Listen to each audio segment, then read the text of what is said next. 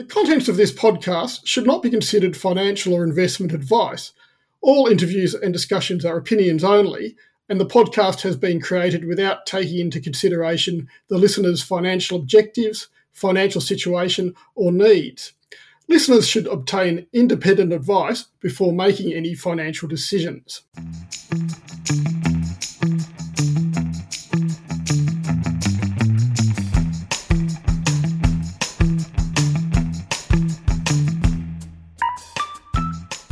Hi, welcome to another edition of Health Kick. I'm Tim Borum.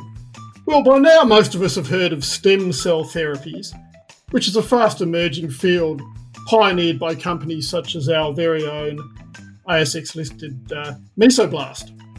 But now we're starting to hear much more about exosomes, which are touted as an easier and cheaper alternative to stem cell treatments. What are exosomes? Well, I'm glad you asked. Basically, they're small particles produced by cells in the body which deliver agents to other cells to reduce inflammation and promote regeneration. In other words, they deliver parcels of goodness, probably more efficiently than Australia Post at the moment. Now, while we have trillions of exosomes to start out with, they tend to decline with age. But don't believe me about all of this. Dr Chris Baldwin is the expert in the field, and he's popped in for a chat now. Chris is the Chief Commercial Officer at Exopharm, which is an ASX-listed leader in exosome therapy development. So welcome, Chris. Thanks a lot, Tim. I appreciate it. That's a very good explanation of exosomes. I suspect I should probably just cut and paste that everywhere I go.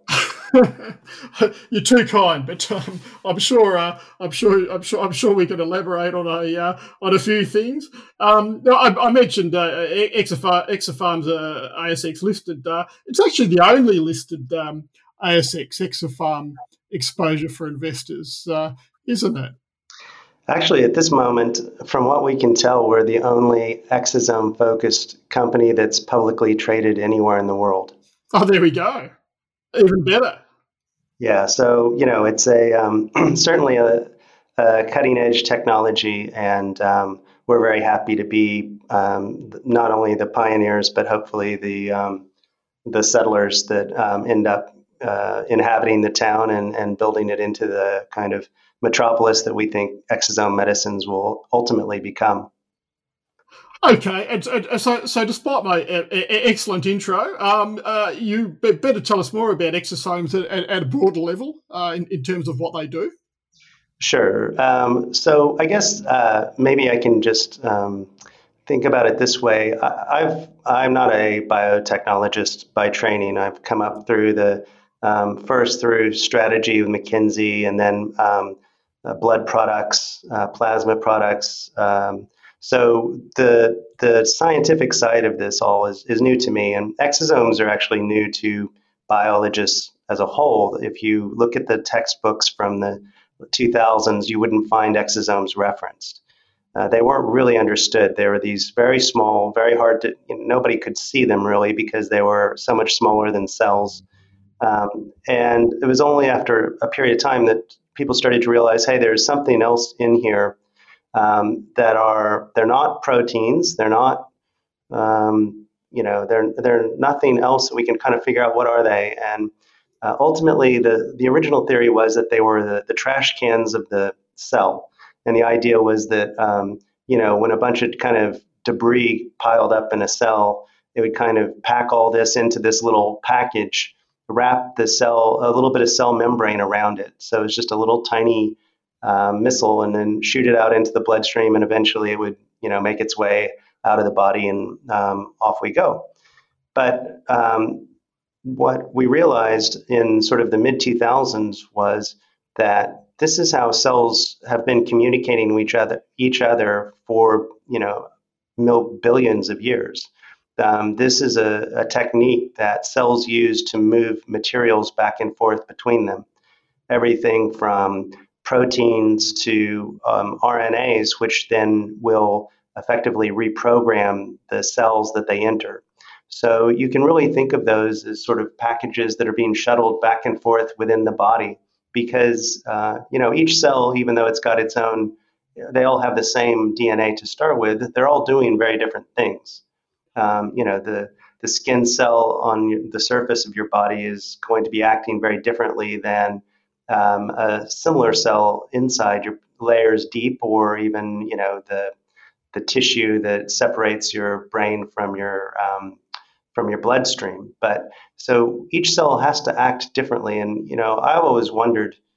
Remember reading an article in the 2000s about somebody who had grown a tooth from a stem cell, and I thought, not having missed a tooth after an accident myself, I thought, wow, that's fantastic. Somebody's going to grow me a tooth, and then I started thinking, wait a minute, I'm missing a front tooth. What if this thing grows into a molar? I wondered, how does this single cell know how to grow into the thing that you need? And ultimately, the answer is exosomes. The exosomes are passing back and forth between cells, communicating, kind of going, okay, we need a little bit of this over here, and maybe we've got enough of that over there. And so they're a key part of regeneration.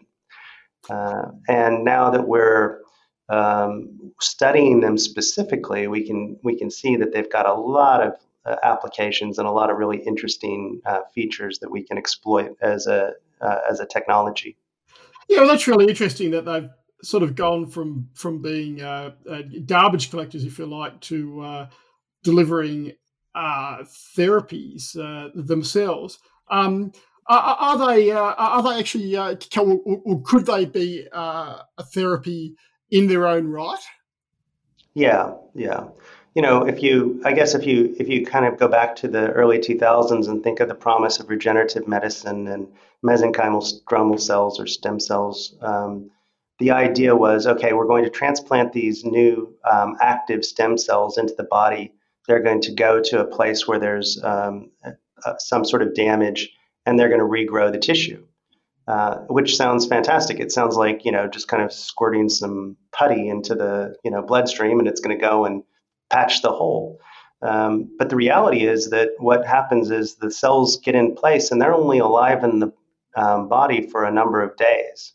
And during that time, they secrete materials. And what they're secreting predominantly is exosomes.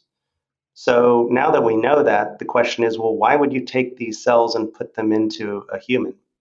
Why not keep the cells in the laboratory where you grew them in the first place, and only transport and turn into a medicine the materials that they create that are actually the active ingredients? And that's the potential for exosomes as it relates to regenerative medicine applications.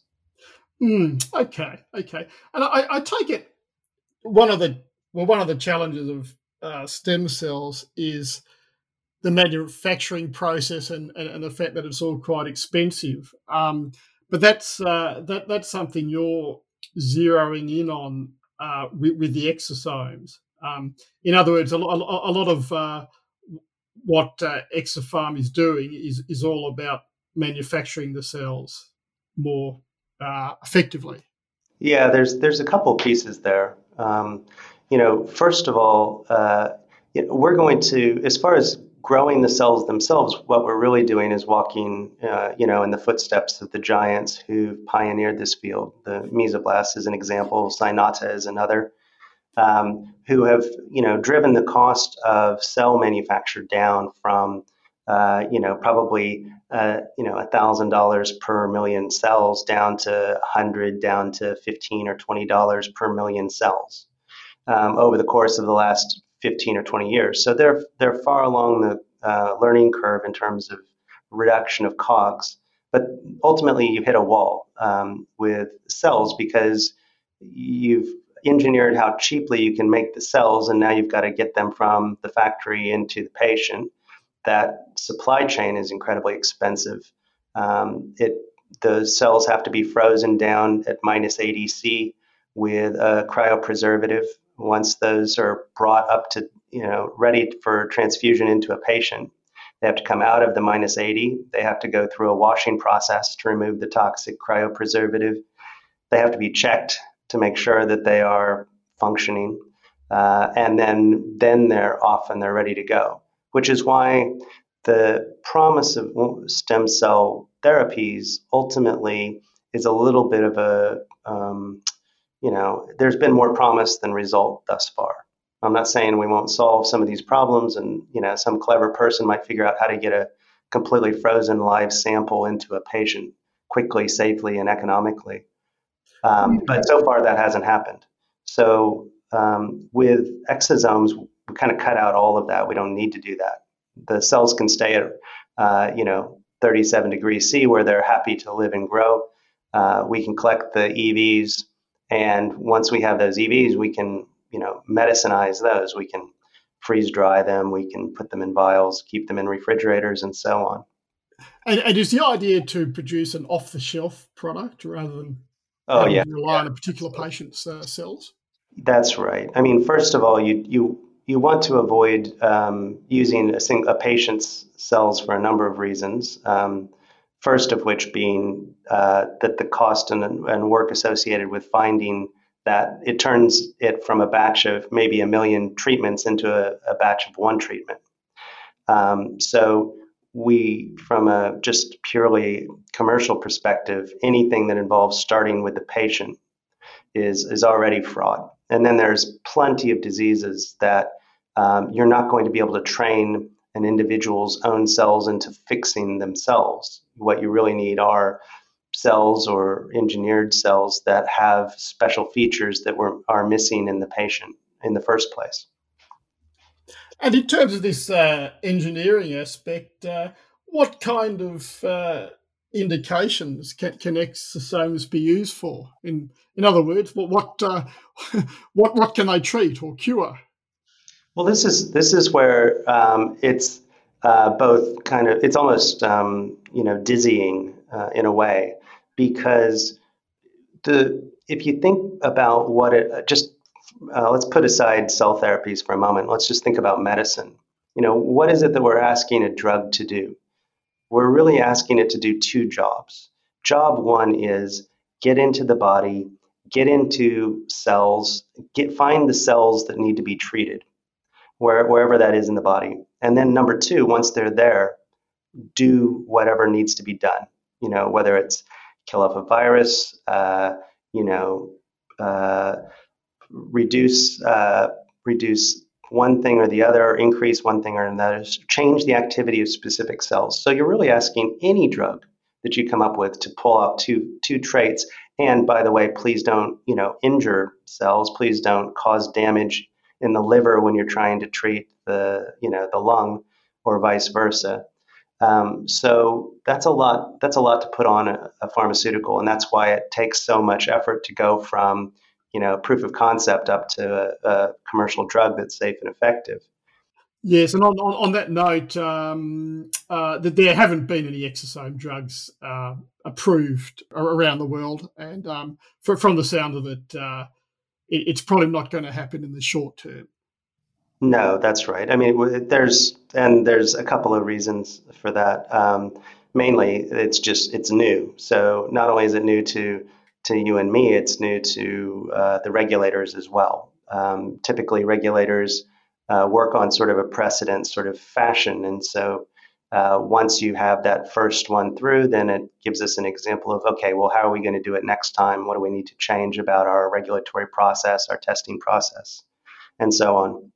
But exosomes, because they're actually packages of materials, there's an outer layer of lipids that have proteins sticking out of them, and then on the inside is this the fluid that has proteins in there, has RNA in there, can have small molecules inside as well. So what you really are delivering is a far more complex piece of therapy, which means that you can let one piece of it, the outside, serve to bring the active ingredients to the cells that you need them to be, and the content, the inside, can be the medicine, right? So the ability to divide that job between the different components of an exosome is why, when you asked your question, what could they treat? It's a very long list of ideas there. Cancers, all the CNS diseases, viruses, just anywhere a stem cell can potentially have a treatment, you can pretty much assume that there's using the EVs from that stem cell would work just as well, possibly better. So lots of places. And you've got some clinical trials underway in some specific areas, haven't you? One of which is wound healing. That's right. So, if you think about a late stage clinical trial like Opthea, for instance, and the dry macular or the wet macular degeneration, it's very clear where they're going to put their product. It's a very specific product, and ultimately, it's either going to work or it's not going to work. In early stage trials, especially in these sort of biological spaces, what we're really trying to do is test the safety and demonstrate the safety first, and then the efficacy in general. So what these trials are that we're doing, you mentioned Plexibol 1 and Plexibol 2. This is a platelet-derived exosome for wound healing. What we're really doing more than anything is demonstrating and testing our process, because the process that produces Plexaris, which is the drug that we create from platelets, is the same process that we'll use for mesenchymal stem cells, or we'll use for iPSCs, or we'll use for our proof of concept medicine around the antiviral that we're designing for coronavirus, for Trexo. So all of those, the safety study, sometimes people will say, well, are you interested in wound healing as a therapy, or is that what you're targeting? It's like, well, yes and no. It's interesting, but the primary value is that it opens the door to a whole variety of applications, and it really validates our process for bringing exosomes into patients safely. Yeah, so the point is, it doesn't necessarily have to be wound healing or anything else. You're just trying to prove the concept. But you did mention the coronavirus, and there's always a coronavirus angle these days. Now, exosomes, I gather, might help to alleviate ARDS, acute respiratory distress syndrome, which is the main cause of death when the virus does kill someone. What sort of work are you doing in that area? So for ARDS, we're not really pursuing that. There are a number of companies that have shown that MSCs will dampen the immune response and reaction during the dangerous stages of the infections, where the lungs get overwhelmed with a cytokine storm. However, and there's also companies that have purified EVs from MSCs and are looking to do trials there. And in fact, there was one in Wuhan, in the middle of all of that in January, when they were struggling with it the first time. There was a paper that came out about using exosomes. We're not doing that. And the reason for that is simply that, when we looked at it, we thought, well, this is going to come and go. And if we're going to race to this, the worst possible scenario would be that we were successful, because if we're successful, right? Because if you're successful, then suddenly you're trying to treat, millions of people. We don't have the capacity to do that. Frankly, I'd be very concerned if I was a company trying to deliver a stem cell treatment of any sort to that. The cost and the quantities required to do something globally is dangerous, I think. And I guess what you're saying is that hopefully it'll be over by the time one of these long lead therapies are actually developed. So it won't be any good for COVID-19, but it might be good for COVID 25 or 30. Perish the thought. perish the thought. But one of the things that we did realize was that the technologies that we have around EVs are applicable to being an antiviral, and that this coronavirus did provide an opportunity for us to test that and to test the hypothesis that we could create a from scratch antiviral using an exosome. And so we did launch a research project, and we call it Fortrexo, where what we're doing is taking one of our engineering technologies, which allows us to put an arbitrary protein onto the outside of EVs. And in our case, what we're putting on the outside is the spike protein from the coronavirus. So we'll engineer that into a vector. We'll put that into the cells. The cells produce EVs that have those spike proteins. This is a proprietary technology that we've been licensed from the US. And what that will do is produce EVs that are designed to enter the same cells that coronaviruses go to. And that same trick could be applied to basically any virus with a coat protein. Flu viruses, they're obviously notorious for changing that. But RSV, there's a whole host of them, dengue. So if we can demonstrate it with coronavirus, then that'll be obviously a major step toward validating any tropism that we apply to our EVs through the technology. Sure. Okay. Yeah. Okay. So it can obviously be applied to any number of things, including viruses. It all takes money, of course, and just on the company and its funding position. You listed not too fairly recently, December 2018. You raised $7 million then, and then you did a placement recently for $10 million. So I guess you've got around $17 million in the bank, give or take a few dollars. Is that enough? Well, it's always, the question is always, is it enough for what? You can That's right. open the door of the refrigerator and ask yourself if you have enough food. That's sort of the reality, is that what we have in the bank now will not see us to profitability, but it will certainly see us through. We believe between the fundraise we did, we have a very substantial R&D tax incentive rebate that comes in. It was over 2.1 million this year. Almost every dollar that we take in is getting translated into R&D, and it's being done here in Australia. So we've since that raise, we were able to add staff, a considerable number of staff in the last few weeks, and so that number will increase. But what's come in thus far are, our cash projections have us through the end of 2021 without too much difficulty.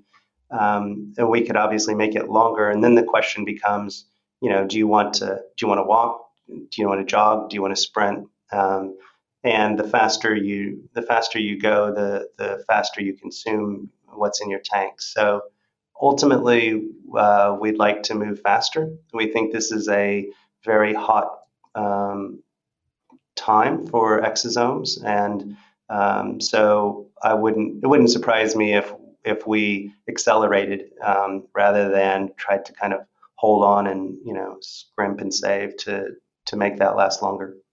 Sure. You mentioned it's a hot area in terms of M&A globally. Has there been much acquisition activity in the space? Right now, the biggest activity tends to be in partnerships between the few exosome companies that are out there that can do engineered EVs and pharma companies.